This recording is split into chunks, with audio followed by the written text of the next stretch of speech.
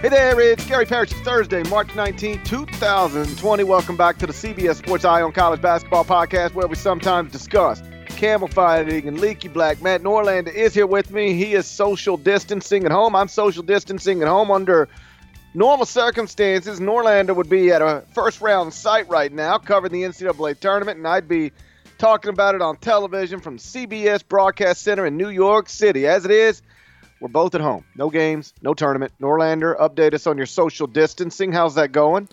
It's going all right. Getting a little break here from doing some educational stuff with my kids, doing some educational videos, memory games, math, learning how to write. That's for my 4-year-old. My 1-year-old, he's all about watching the videos and stuff. But I will say, GP, that we're obviously recording this on Thursday, and I know that we do have a significant portion of our listening audience who was hoping that we would have something here on a Thursday, what would have been the first day of the tournament. And I got up, I did an HQ hit early in the morning, and then I was like, yeah, this is a little bit of a bummer of a day. Once we got to about noon, I would have been in Albany, and who knows what the matchups would have been, but I presume that I would have probably seen either Seton Hall or Villanova. Who knows what other teams regional to the area would have been there. And so, this is definitely a little bit of a bummer, but I have enjoyed some of the stuff that's been put out on Twitter, just, linking back to some other stuff, games and all that. But I think just this particular day for me, even more than Selection Sunday. I love Selection Sunday, Parrish. I love it. I love the build-up. You go all day, and then 6 o'clock you finally get rewarded. But I think for most of the country, it's the Monday through Wednesday where you think about your brackets, you overdo it. Maybe you're the type of person that fills out 17 brackets. If so, I'm not inviting you to my party, one bracket to rule them all. But this Thursday and then really into Friday, I think this is the one where it's just kind of like, everyone knows it wasn't coming, but the day basketball, 4 games on at once across the country. So I wanted to commemorate what could not be here at the start of the podcast. Rather than be in New York City watching and talking about the NCAA tournament, I am at home dealing with a flooded backyard. Are you kidding? My backyard because of the rain? Flooded. You want to know why? It's not because of heavy rain. Not because of heavy rain. Your pool failed you. Because my kids left. No. Pool's fine. Kids left the water hose on all night long. So the way our schedule's been working is my wife gets up, goes to her store that she owns so that, she can fulfill online orders. And there's still like tons of inventory coming in that she's having to get into the system. And there's just stuff to do at her store. So she's getting up and going there and staying there for most of the day until I need to go to radio. She comes home. And then she takes over here at the house, and I go do a radio show for 2 hours, and then I come home, and then we just have a family time at night. And so yesterday, I kept the kids in the house all day with me, my little dudes, and we had a good time. She got home, and I took off the radio. When I got home, everybody was outside, sort of just playing around, running around, and so this was all happening in the front yard. So I parked the car, get out the car, we hang out outside for a little while, and then we ultimately all come inside and we start our night. I had to do a Facebook watch video for CBS Sports Network, so that had me tied up for a little bit, but we had dinner, normal night under these circumstances. Everybody goes to bed at some point, wake up this morning, and I walk into the backyard, and it's just inches of water. And I figure out what it is. The water hose has been running since 3 o'clock yesterday afternoon. My wife had gotten the kids water balloons so that they could play in the backyard with water balloons. And I guess she just sent them in the backyard with water balloons and then let them, throw them at each other and never checked to see if the water was turned on. So water ran all night long. The yard just big puddles everywhere. And would you believe this? When she claims it's not her fault. How is it not her fault, Norlander? How's it not her fault? I can't litigate this. I'm not going to arbitrate this. All right, I'm going to let that be between you and your wife. But that's so rough. Oh boy! So you need some social distancing on the home front, I guess. I said, Kelly, the backyard is flooded. The water hose has been running all night long since yesterday. She was like, well, I guess Oliver left it on. I'm like, well, I'm assuming Oliver left it on, sure. But you didn't check make sure they turned it. Did you know they turned it on? Well, yes, I told you we got water balloons. Right. So you knew they turned it on, correct? You didn't check to see if they turned it off. Well, like, you need to talk to Oliver about that. I need to talk to the 6-year-old. What's he going to tell me? He's going to blame it. Here's the way that conversation is going to go. He's going to blame it on the 3-year-old. The 3-year-old is going to not even have anything to do with it, and we get nowhere. So that's how social distancing is happening around here. It sounds like there might be. It sounds you might go from social distancing to sexual distancing. I don't know. It sounds like you might have some issues here. Dude, jeez. Dude, listen, I love my wife to pieces. I think she loves me. We can irritate each other with the smallest of things. Like, I completely understand if you forgot to check that they turned the water off. Like, I get that. People forget things all the time. What I can't accept is when you pretend it's not your responsibility to check. Like, what do you want me to do? Like, if you forgot, you forgot. But like, we should be able to agree that when I'm at home, everything that happens here is my responsibility. And when you're at home, everything that happens is your responsibility. If you forget, I understand. But you can't act like it's not your responsibility to make sure the water's turned off in the backyard. That's nonsense. It's not good. So is that why when I texted you earlier as we were trying to figure out when we were going to get this pod done, I was like, all right, here's what my wife's got to work from home. She's got stuff to do. So here's my window. And you go, I'm free at 3. That's basically why. Well, that's part of it.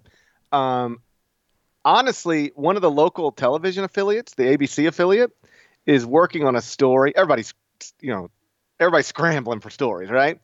And so they're working on a story about people in sports who are now home who otherwise wouldn't be home. Basically, being a stay-at-home dad now, when under normal circumstances, you wouldn't even be here right now. And so they reached out to me and then Rob Fisher, who is the sideline reporter for the local Grizzlies broadcast. I mean, the sideline reporter for an NBA team that's 41 road trips a year, right? 41 road games at the very least. He's gone all the time, and suddenly he's home just like I'm home.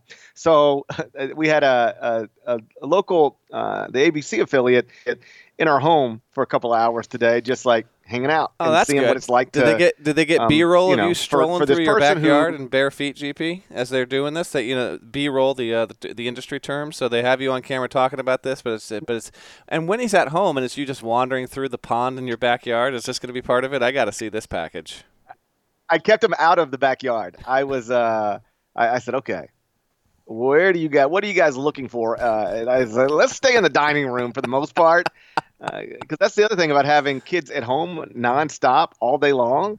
Like, they just wreck things. Like their toy room right now. Oh, yes. Dude, they have a toy room upstairs. We put their toy room. It is upstairs, the furthest room. Like, the only reason you'd be at that end of the hall is if you were going to that room. And it's just basically so I can close the door and forget that it's there, right? But somehow that toy room is now trickled into the hallway. So there's toys everywhere. Their bedroom, I don't even know what happened. Like, I walked in and I guess my wife got them at some point, these Easter eggs that have candy in them. And so they have opened probably 100 plastic Easter eggs in the candy.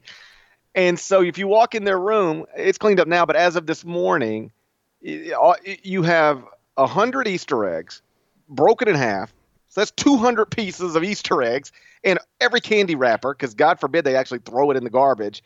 Just that's what their floor is covered in their bedroom. Just Easter eggs and candy wrappers. The whole thing's ridiculous. I was like, listen, we got to stay out of their room. We got to stay out of our backyard. Backyard's flooded. We can't go back there with the cameras. Their room's a mess. We're not going in there. So I think we shot most of it in the dining room, and then we came upstairs to our like my office that is connected to like we call it a poker room because it's got a poker table in it, but we don't really play poker. It's just a poker table sitting there. I don't play cards anymore. But we have the Nintendo Switch up here and this is where we hang out. And so they shot us playing. They shot us, me pounding my children in Mario Kart on the Nintendo Switch. And so that'll be a package on local news, I guess, at some point today. So that's how I've spent my early afternoon. Looking forward to that. We'll look for it online. I hope a link is provided at some point. And moral of the story, if you even want to call it that, is you are particularly desperate and would have loved if we could have had some first-round NCAA tournament action in St. Louis, in Albany. What were the other sites there? There were 4 that were there today, but we will not be getting that regardless. So the fact that the juxtaposition, by the way, GP, of you know, if the world was normal and could have been with that versus waking up, you know, just going through the pond in your backyard as the water had run was just unbelievable. St. Louis, Tampa, Albany, and Spokane would have been your Thursday cities hosting games, by the way. Like, if I was here with the kids all day long and I put a pizza in the oven and just burned it to death for 5 hours, we can agree that would be my responsibility, right? Like, you got to make sure the oven's turned off when you're done using the oven. Yes. Similarly, you got to make sure the water hose is turned off when you're done using the water hose. I think it's time people around this house started accepting responsibility for their actions or their inactions. My backyard's underwater. How much do you think that cost, by the way? Is that hundreds of dollars I spent last night? That's a good question. I don't think hundreds, but I'm betting that's continuously running water for at least 12 hours. I'm thinking at least $75 worth of water. Yeah, probably. See, that's the other thing with this pandemic. It's taking money right out of my pocket, Norlander, because we can't remember to turn the water hose off. What a mess. That's a mess. All right, what do we want to get to here college hoops-wise for those that are craving a little bit something to fulfill the obvious void with no tournament, no games? Well, the biggest news development this week is that the AP poll, the final AP poll, published. Kansas was number 1, and that led to some people arguing that Kansas should be called the 2020 national champion. I obviously disagree. I wrote a column about it. We'll get into that next. But first, a few words about Coors Light. Do you ever feel like you're always on, just never relaxing? I know I do, and that's no way to live. It's important to turn off every once in a while, and Coors Light is perfect for that. It's Coors Light, mountain cold refreshment made to chill. There's only one beer literally made to chill. It's Coors Light. The mountains on the bottles and cans, they even turn blue when your beer is cold. That way you always know when it's time to chill. As the summer months draw closer, you're going to want cold refreshments. Coors Light is perfect for that. It's brewed with a 3-step cold process: cold lagered, cold filtered, and cold packaged. Born in the Rocky Mountains of Colorado in 1978, Coors Light is refreshing, crisp, and only 102 calories. That's why Coors Light is the beer I choose when I need a moment to chill. You should choose it too. So when you want to reset, reach for the beer that's made to chill. That's Coors Light, mountain cold refreshment, just 102 calories. And always remember to celebrate responsibly. That's Coors Light, Coors Brewing Company, Golden, Colorado. So the final AP poll was published on Wednesday. Kansas was number 1, got 63 of a possible 65 first-place votes. Dayton also got a first-place vote. Gonzaga also got a first-place vote. But Kansas was atop 97% of the AP ballots. And it makes sense. They finished with more Quadrant 1 victories than anybody else in the country, 12. They had more wins inside the first 2 quadrants, actually 4 more than everybody else in the country. They finished with 20. They were number 1 at KenPom, Sagarin, BPI, KPI, Torvik. The 3 losses came to Duke, Baylor, and Villanova. Those 3 teams finished in the top 11 of the AP poll. So Kansas never took a loss to anybody who finished outside of the top 11 in the AP poll. Literally nobody else in the country finished the regular season with 0 losses to teams that finished the season unranked. Nobody. Kansas didn't lose to anybody outside of the top 11. So if you want to call Kansas the best team in the country, you should. I probably will too. In fact, I definitely will. Kansas was the best team in the country this season. But some people, specifically our buddy Myron Metcalf from ESPN, went a little bit further and said Kansas should be called the 2020 national champion. Norlander, I don't know that you've weighed in on this controversy to the extent that it's a controversy. It's not. What do you think? What do you think of Kansas being called the 2020 national champion. I believe I saw Stu Mandel, who helps run the ship for The Athletic on the college football side and has done plenty of college basketball coverage over the years. I think he might have mused this as well, just in terms of this, where it was like, hey, college basketball. College football went decades doing this kind of thing, just naming a national champion based off the polls. This is a weird, hopefully one-time only kind of thing. Why not do it? Well, my answer to that is college football doing it that way for 80 years was one of the dumbest things ever, and so college basketball, no, should not do this in any sort of official capacity. I'm way more in on an official bracket than I would be officially naming, and I'm emphatic about this. No, you cannot name Kansas the national champion, even though irrefutably the Jayhawks rank and rate as the best, most dominant, most efficient, most well-rounded team in college basketball. That's inarguable at this point. Other teams had really great seasons. Dayton was the only one not to lose a game in regulation, and one of the two it lost, of course. The epic against Kansas out in Maui. Gonzaga had an incredible offense, one of the best out there. But on the whole, Kansas was definitely the best team. The fact that college football went so long without having any sort of official way of determining it on the field, and then even the BCS era was rife with its own issues, and voting itself there playing into perhaps way too much of the formula that determined just only two teams playing one game to determine the national champion. One of the beautiful, if not flawed, but undeniably entertaining things about college basketball is, the tournament is not the best way to truly find out the best team in the sport. No, but I've never had an issue with that. You know what? Sometimes you do get the right champion, like Virginia, in my opinion, last season was the right champion. Duke was a great team, but Virginia had an epic defense, and I thought it was all around a terrific team. And so, like in that instance, yes, there have been other times, a couple of UConn teams maybe, where it's been, that's not the best team, but it's the champion. So that's the way college basketball's done it, the one-and-done format, through having to win 6 games, or if you come from the first 4, needing to win 7 games, which VCU flirted with back 9 years ago, if you can believe that. I love the way college basketball's done it. It's unique to itself. There is no postseason format like it. It's not perfect, but it is the best to me. And so with absence of that, no, Kansas. I know you wrote a column on it, so I'm going to cede the floor back to you here, GP. But you cannot. You can't do this. They'll officially finish the season number 1 in every single metric, every single ranking. They'll be regarded as the best team in 2019-20, but they're not going to be awarded any kind of national championship. And part of the reason why this is also a discussion is, I believe, I wasn't on the Bill Self conference call, but he had one with the media 2 days ago, and I believe he was asked if he would be okay with this, and he said with some sort of asterisk situation, he would be okay with it. And so I think that's also part of why we are here talking about it now. Yeah, I will give Bill credit. Like, he acknowledged, first and foremost, he said, hey, sounds great to me. Name a champion off of the polls, because if somebody's willing to give you a national championship, why wouldn't you take it, right? Yeah.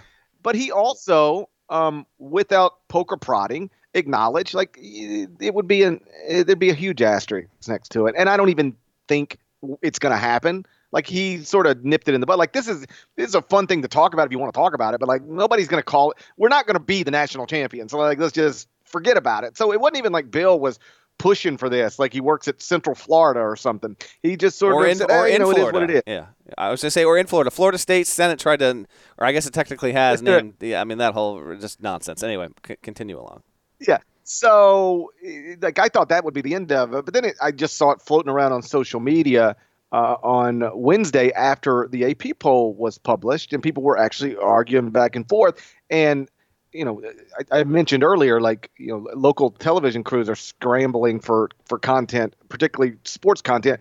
So are we. Maybe that's why we talked about my backyard for 10 minutes earlier, right? Everybody's scrambling. So I said, okay, well, this is.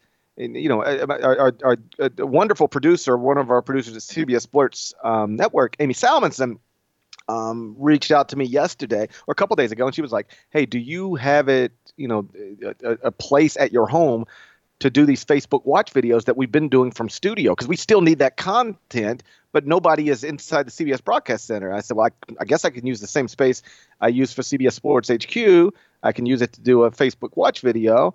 And I said, she's like, do you have any ideas like what you could do? I said, I could talk about this Kansas thing. She said, okay, great. And then it was like, well, if I'm going to be writing it to talk about it, I might as well turn it into a column as well and just get a whole bunch of work done in one day. So I decided to write the column about it. The point I made about college football is the same point you made.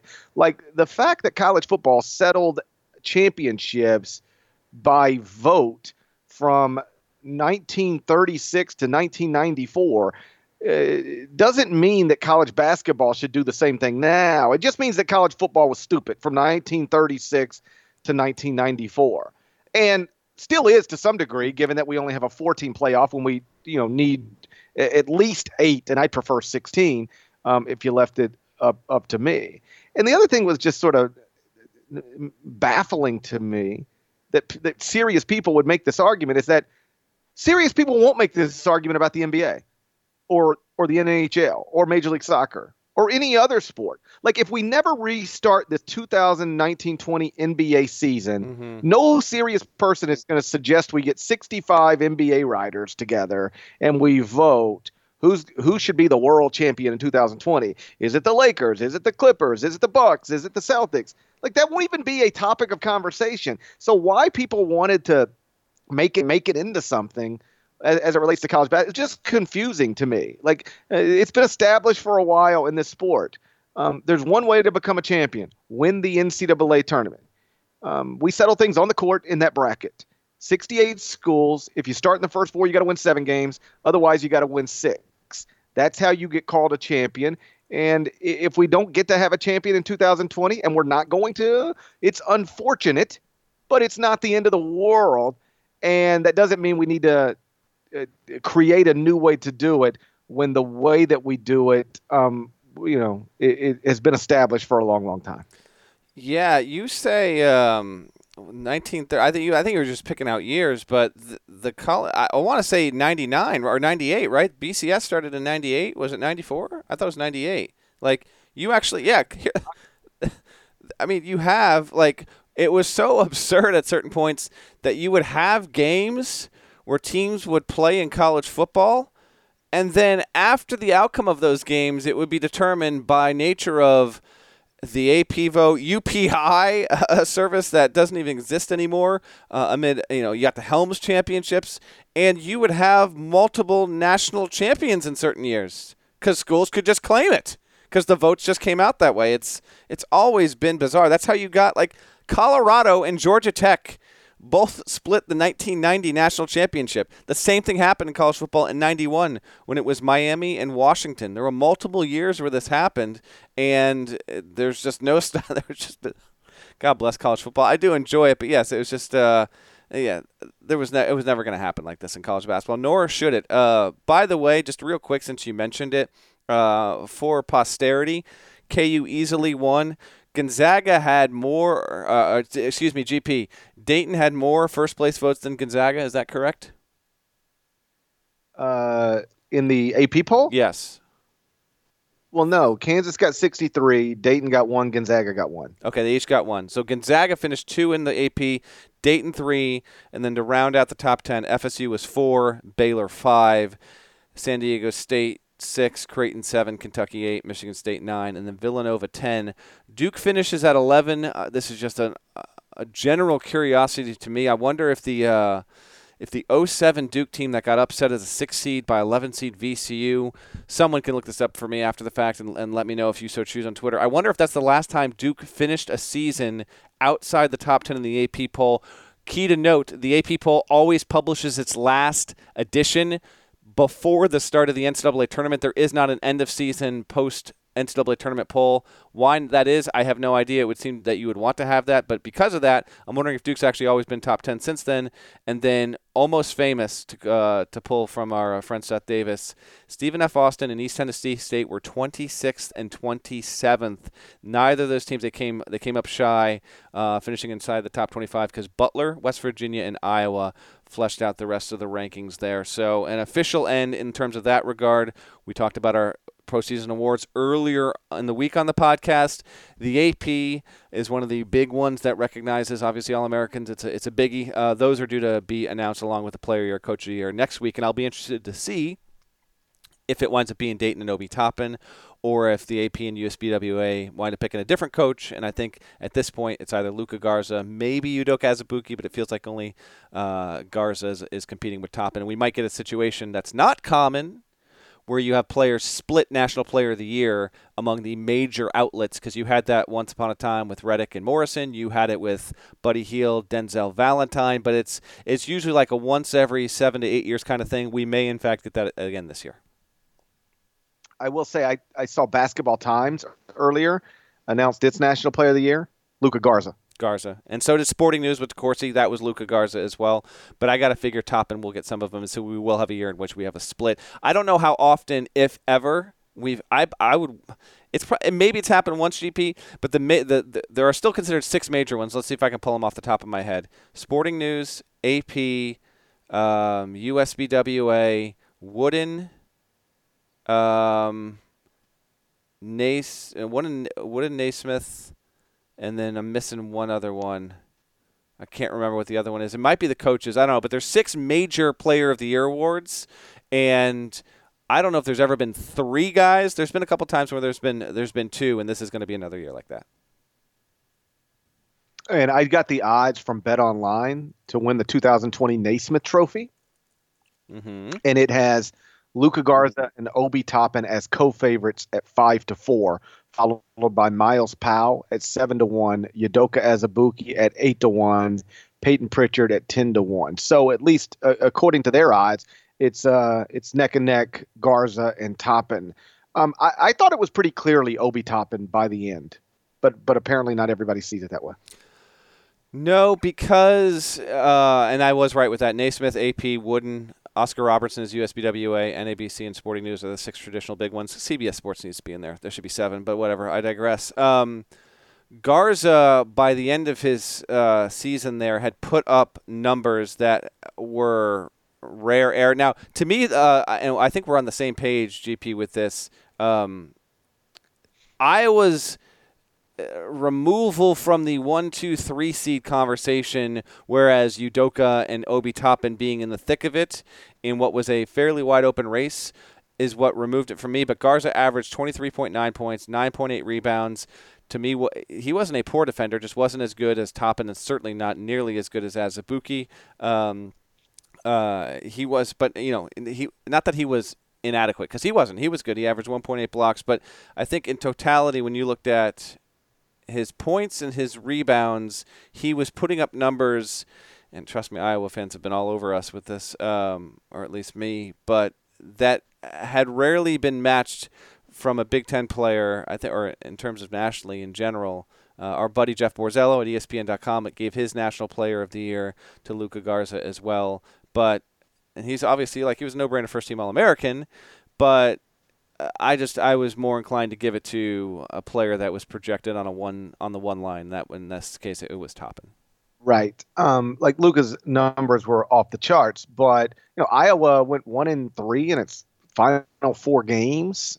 Dropped outside of the top 20 at KenPom. At which point I thought Obi Toppin completing an undefeated season in the Atlantic and Dayton never losing in regulation. I just thought that the edge at the end went to Obi Toppin, but clearly it's debatable. The odds from Bet Online underline that. Both Garza and Toppin considered co-favorites at 5-4. Real quick, I want to give Garza his proper due here. So this is from Borzello. He said Garza averaged more points than any Big Ten player since Sean Respert in 94-95, and more combined points and rebounds than anyone in an even longer stretch. So that is obviously significant. What I'm not sure of with that is if Garza's average overall is the most of any Big Ten player, or if his scoring specifically in Big Ten play is more than any player in the Big Ten since Respert. I'm inclined to believe it's the latter instead of the former. Anyway, go ahead. Anyway, back to Kansas. Yes. I should clarify. You said they were number 1 in all metrics. They finished second in the net behind Gonzaga. How about that? I did not realize that. Okay. Yeah, they finished second. Then they were top 2 in everything. number one in most, but they were second in the net behind Gonzaga. But either way, I don't care where they finish in the net. Ken Palm, AP poll, coaches poll. The year 2020 will not have a national champion. It's unfortunate, but the world's not going to end. At least not because we don't have a national champion. It might end for other reasons, apparently. But it won't be because we don't have a college basketball national champion. In 1994, we don't have a World Series champion. They played the season all the way through the middle of August, and then the players went on strike, and we never had a World Series. We don't take a vote to figure out who should be the 1994 World Series champion. Similarly, we're not going to settle a national champion by vote in college basketball. If you want to look back on 2020 and always, label Kansas as the best team in the sport, most accomplished team in the sport in that season, that's a fair and accurate way to do it. But they will not be the national champion. Nobody will be the national champion. You want to get to the mailbag? First, I found an answer. I looked it up because I wanted to know. We have had one instance before we get to this mailbag, where there were 3 different players who received the National Player of the Year from the 6 different major. We've actually had it twice. Okay, so the first time was 79-80. Mark Aguirre from? DePaul. There we go. Daryl Griffith from? Syracuse? Oh, come on. Daryl Griffith. Oh, Louisville. There we go. And then this was Syracuse. The legend, Syracuse legend Daryl Griffith. Who is Daryl or Griffin connected to Syracuse? I don't know. Something triggered that in my head that I said Syracuse when it was Louisville. You got me. I don't know. It doesn't. And then Michael Brooks from? Michael Brooks. Yeah, that's a toughie. Michael Brooks? Is he from Chester, South Carolina? He is not. I'll tell you where he's from right now. The NABC was the only one. Aguirre got 3, and Griffith got 2, and Brooks got 1. Michael Brooks played at LaSalle, and he is from Philly. He grew up in Philly. The late Michael Brooks, R.I.P., passed in 2016. And then the other year where we saw this was, how about this, 88-89. Danny Ferry from? Danny Ferry from Duke. There we go. Sean Elliott from? Sean Elliott. Where did Sean Elliott go to college? Don't cheat. Oh, I don't know. I don't know where Sean Elliott went to college. As if Arizona fans didn't have enough reason to hate you already. And then Stacey King from? Where did Stacey King go to college? Oh, boy. Oklahoma, my man. Those 3 split. That kind of stuff fascinates me. So if we do wind up having any sort of situation where Doak, Garza, and Toppin, those 3 guys are handed out Player of the Year trophies by the 6 major ones, it will not be unprecedented. It's happened before. Okay, let's mailbag it. Alan Griffin? Is that who I was thinking of? Alan Griffin from Syracuse? Yes, but I wanted to keep going. That's who you were thinking of, yes.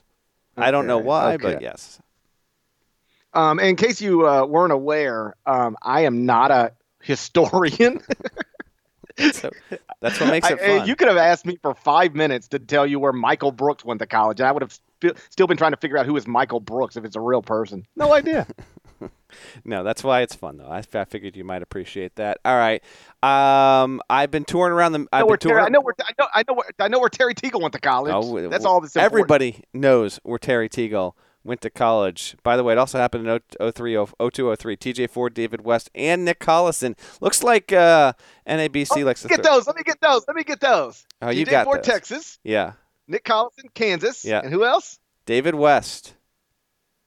Xavier. Correct. And to me, David West was the best player in college basketball in 02-03. So uncommon, but actually truly not overall that rare.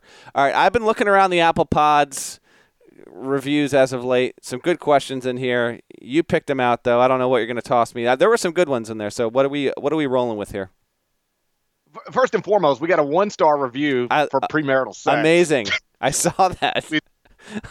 Hold on. Can you read it? Read it. Hold on. Read it out loud. I think it's like a 1-line thing. Read it out loud. Do you know how weird you have to be to leave this review? Here we go. Premarital sex is a sin. That's the That's the entire review, and it's 1 star. No, No, it's not. Is that okay? Go ahead. This person writes, I feel that there should be no premarital sex. People don't realize that it's not safe. You would rather jeopardize your life just for a few minutes of pleasure. First, get a blood test, both of you, just to make sure you don't have a life-threatening disease. When your test comes back and your blood tests are healthy, then you get married. Think about it and do it. I love you. Well, that was sweet. They ended it with I love you, but dude, I ain't got time to get a blood test when I'm leaving the bar back in my good old days. Can you imagine me walking out of the bar? Some girl being like, all right, listen, we're going to go get a blood test real quick. And then we'll grab an Uber. And it just kills the whole mood, doesn't it? It's never happened, yes. And first of all, you're talking about back in your day going to get an Uber. Those things, that does not work. That's an anachronism, okay? Cannot happen. Well, I don't want to be the 43-year-old Mary guy talking about, I want to make it very clear that was in another lifetime. I gotcha. I understand. All right. Mailbag, fire away. What do we got?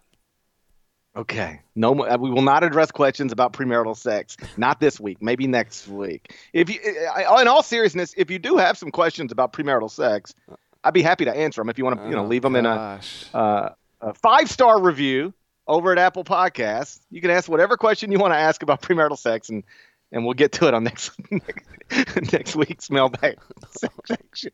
What if we just turn this mailbag section into questions about premarital sex? What if? Yes. What if indeed? Don't dare me. I'm not. I'd have much more fun doing that. First question comes from PD Brooklyn. PD Brookman. And I only grabbed this one out of there because I've been asked this about 70,000 times over the past few days.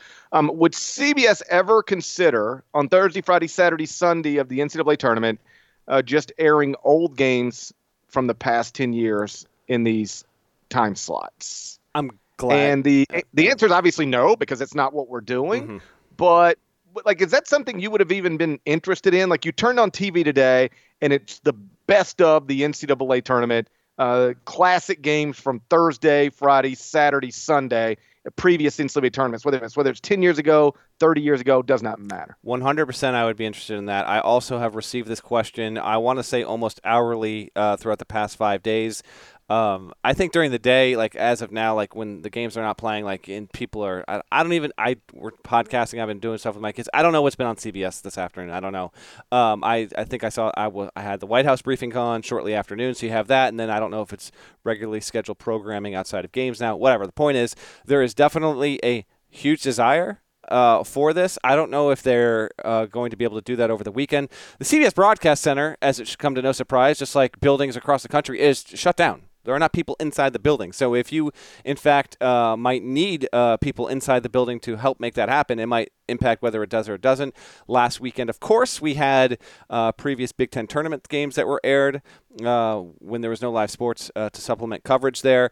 I would, and I suspect a lot of people listening to this pod would, if you actually think it could be incredible if you would throw this would be serious work. I understand that, but if you could even manage to all right, we're going to condense it. Here's 20 minutes of Middle Tennessee just romping Michigan State, and then here's 20 minutes of UMBC over Virginia, and then we're going to flash you all the way back for the Bryce Drew game back in '98, and then we're going to give you Georgia State over Baylor, and then you get all the first round stuff on a Thursday, Friday, and then Saturday, Sunday it's some of the best second round things. And as you go forward, if you could do that, yes, I would take that. I would definitely have it on. It would actually a little bit of visual comfort food, if you will. I don't know what the plan is for the weekend, if they're going to do that or not. If it's on, if they air it, my television will have it on. I know that much. And we have heard from a lot of people that, and you said 70,000 people have asked you that question, GP. I've got it as well. I don't know what the plan is, but I would certainly watch it if it was. And I think people are just, again, for the same reasons people were hoping we would continue with some pod episodes, they're just trying to get anything to help fill the March Madness void that needs to be filled without the games in the tournament this year. Yeah, there are so many great, classic first-round games, second-round games that I do think if you wanted to do it and it made sense to do it, you could really put some stuff on TV that would, we'd all be watching it and tweeting about it and having a good time with it. Yes. Obviously wouldn't be the same, but I think it could be enjoyable. A little bit like, when some of these 30 for 30s are on, and it's taking us to a place back in time, and then we're all watching it together. So we're all tweeting about our memories of it or these things connected to it. Airing old NCAA tournament games would have. It's not the same as us just watching them by ourselves on YouTube. Like everybody's got a television on, and we're all watching them together, reliving them together. I do think there would be an audience for that, an audience significant enough to justify doing it. I don't know. I'll let smarter people than me who actually make those types of decisions that are work determine that. But clearly, some people were interested in the possibility of it because we got a lot of questions about it. Second question comes from Jason. Wants to know what we think of the NCAA being, quote, unlikely to let seniors have another year of eligibility, senior basketball players. This question comes after our friend John Rothstein tweeted yesterday that, according to his sources, the NCAA is unlikely to give winter sport seniors an extra year of eligibility. And that got a lot of attention. And good, but that's no different than I think what everybody has been saying since this was floated as a possibility. Like, it's always seemed unlikely for a variety of reasons. I think we talked about it on a previous podcast. If they decided to do it, I guess to answer Jason's question, if they decided to give them an extra year of eligibility, I would not object. But I also understand why you wouldn't do it. It doesn't accomplish what it is so many people seem to think it accomplishes. And it is very complicated for a variety of reasons that I've always thought it was unlikely, and I still believe that. And I think ultimately we will get an announcement at some point soon, maybe tonight, tomorrow, early next week, where it's done, official. Cassius Winston's college basketball career is over. Marcus Howard's college basketball career is over. I think that's where we're headed. Yeah, I've talked to a number of coaches in recent days about this, and some of them are just generally open to it because I think they're still they're so close to the event still, and having talked with their guys, and so many of the players that just had their careers cut short, while many of them would be wanting and would move on, for those that wanted a chance to return. I even got asked on CBS Sports HQ on Thursday morning about this topic, and the host Jenny Dell does a wonderful job, tossed out some players to me and said, what's the likelihood you think Cassius Winston would return? And Miles Powell, and she gave me a bunch of prominent seniors, and I was like, the one that actually I could see returning maybe if the option was there is you're not a surefire draft pick, and why this is we can talk about later in the season when we're closer to whenever the NBA draft does happen. Who knows when that's going to be? But I'm like, if you're Marcus Howard, you might have a chance to become the all-time leading scorer in NCAA history. Like, you're not a surefire draft pick, absolute legend at your school. That would be the one instance where I would love to see it, but it's not going to happen. Some coaches who I've talked to have been like, listen, it is a different situation because it's affecting everyone, but you have seniors who go down and they break a wrist or they sprain something, or they their season could end because of an injury in February or the beginning of March, and no, that injury doesn't affect the entire sport, but this kind of thing is felt within college basketball at different levels. Players you've never heard of because they could be playing for a mid-major or low-major team and they don't get their other chance. And so other coaches are like, this is not going to pass. It is a tough circumstance, but life is life. And when they've played 95% of their season, to give them an entire another year of eligibility, not to mention the scholarship burden that would come upon the schools with all of this. Like, it's not just men's basketball. You'd have to do it for all winter sports. That's why it's unlikely. I like the idea. I don't think it's an absolute impossibility, but I don't expect it to pass. Right. You keep hearing people say, well, we don't want these seniors' college careers to end this way. And I agree with that. It sucks. But, this is a point I made as soon as this was floated as a possibility. I didn't like Kenyon Martin's college career ending the way it ended, with a broken leg in the pyramid in downtown Memphis. It probably cost Cincinnati a national championship, Bob Huggins a national championship. It's unfortunate, but that's the way his college career ended. And seniors literally every year have their college careers ended prematurely because of injury. So just think of it along those lines. The entire senior class had their college careers ended prematurely by a virus. It's not a torn ACL. It's not a broken ankle. It's not shoulder surgery. It's a virus that canceled the season and ended all their careers prematurely. And if you allow them to come back, because I keep hearing, well, you got to let them come back and have a shot at this. Well, none of them will be coming back to, or very few of them will be coming back to the same set of circumstances. So let's say seniors are allowed to play another year if they want. So Trey Landers at Dayton says, I'm coming back. We could have won a national championship. Well, you're coming back to what? A team without Obi Toppin, because he's leaving to go to the NBA. So it's not like you come back and you never get this again, even if you're allowed to come back and play an extra season. This is just a missed opportunity, very specific to this season. And then the impact that it would have on incoming freshmen, I think is a real thing to consider as well. Like, I've made this point before. Forgive me if I've made it on the podcast, but AJ Hoggard, I believe is his name, top 75 player in the class of 2020. He's a point guard committed to Michigan State. Now, I didn't sit in on those recruiting meetings, but I'm assuming at some point the Michigan State staff said, listen, Cassius Winston's our point guard. He's gone after this year, and then you're going to step in and have a shot to be our starter as a true freshman. Well, now Cassius Winston come back to school? You're buried on the bench? Like, what? Like, it's way more. Those are just a few of the reasons it's complicated. There's about a million more. So it's why I've always thought it was unlikely. And I assume we'll have confirmation that it's not happening at some point. So. All right. Last question. What do we got? Third question comes from Spencer, and he asks a very simple question. Who is going to be number one in the preseason top 25 and 1 or preseason AP poll? Coaches poll does not matter. I will say I've been working on this the past few days, like getting together rosters, who's leaving, who's coming back, incoming freshmen. It's a process that, I usually start working on it about right now every year, and I'll do 2 or 3 teams a day, right? And then by the time I get to the Final Four, I've got it mostly put together. That's at least what I've done the past couple of years. In years past, Norlander and I'd be scrambling on the Sunday before the national championship game going through rosters. I've tried to prep a little better, but I wasn't prepared to have it done right now. I don't think I'll publish that until it is official that the seniors are not getting another year of eligibility. But do you right now, based on who you think's coming back, who you think's leaving, do you have a team you think like belongs in the conversation to be number one in the preseason? Well, I know Creighton because we mentioned it, but I haven't looked yet. And this is also obviously, once it goes up, this is going to be an episode of the podcast. So don't worry if you are wanting a little bit of that. We will. There's no doubt about it. We will. There's no reason not to spend a podcast episode talking about that. I'm also working on an NCAA tournament related fun little project for next week.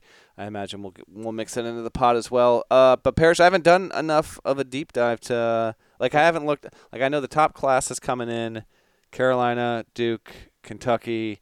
I want to say there's a class in the top 5 that's not like an every year top 10 class school, but I can't remember. Tennessee's recruiting class is up there pretty good. Yeah, that might be Tennessee's. Yeah, you might be right on the money with that.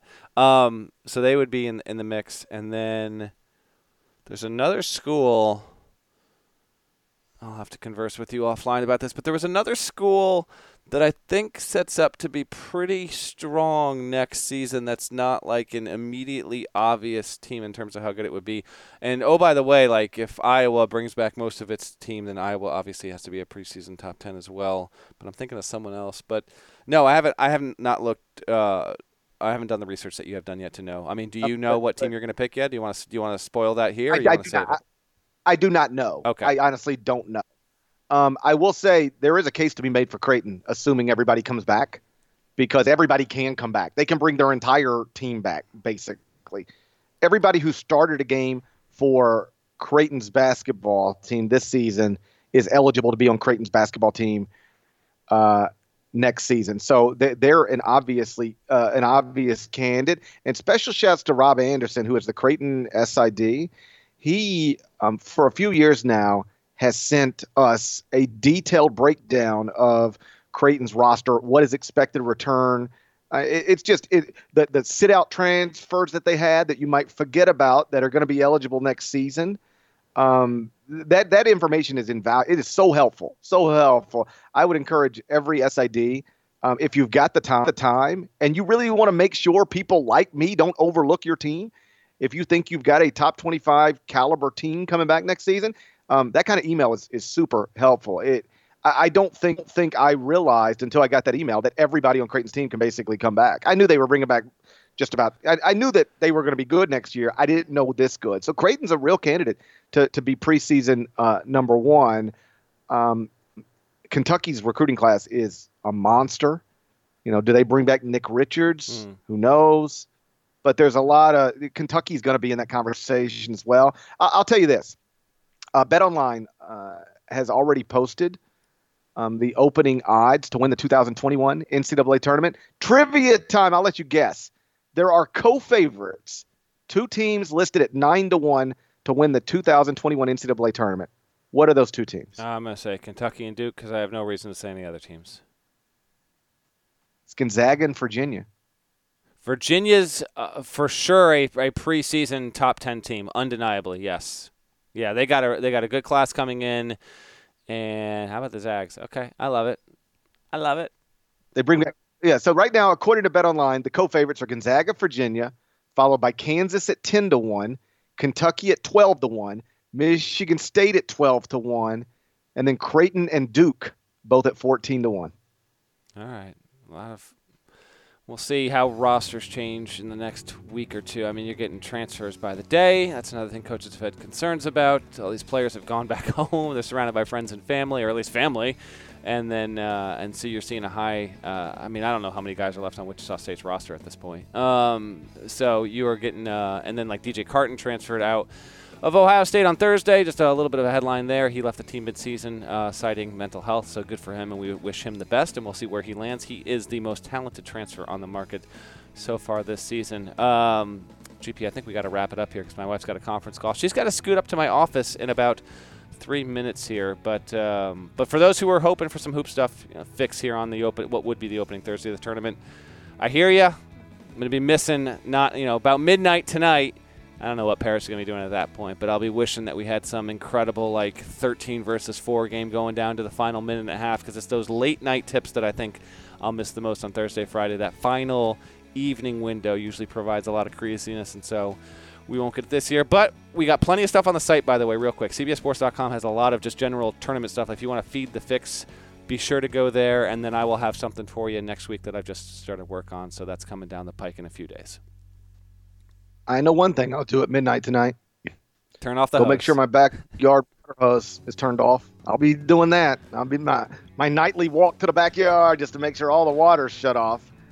Jesus Lord. Hey, if you're looking for more podcasts in these uncertain times, the Pick Six podcast is updating daily. Obviously, lots of NFL news right now, so go check that out.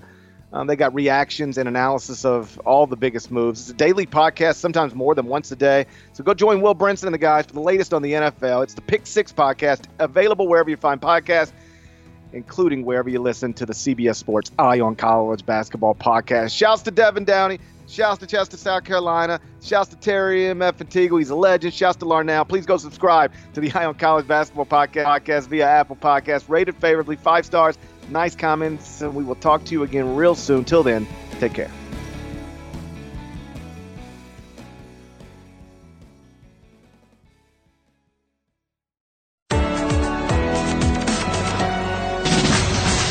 Hey y'all, it's Chip Patterson from CBS Sports. If you're a diehard fan of college football, then you don't need me to remind you that this sport knows no offseason. And let's be honest, if you're a diehard fan of college football, I kind of expect you to already be subscribed to the Cover 3 podcast. But don't worry, if you missed out on the lock fights, late night instant reactions, and emergency podcasts in 2019, there's still room for you to join us. Results on the field in the fall are the product of pieces that were set in place in the winter, so don't miss out on the moves, news, and headlines that will determine the 2020 National Championship. Download and subscribe the Cover 3 podcast on Apple, Spotify, and anywhere podcasts are found.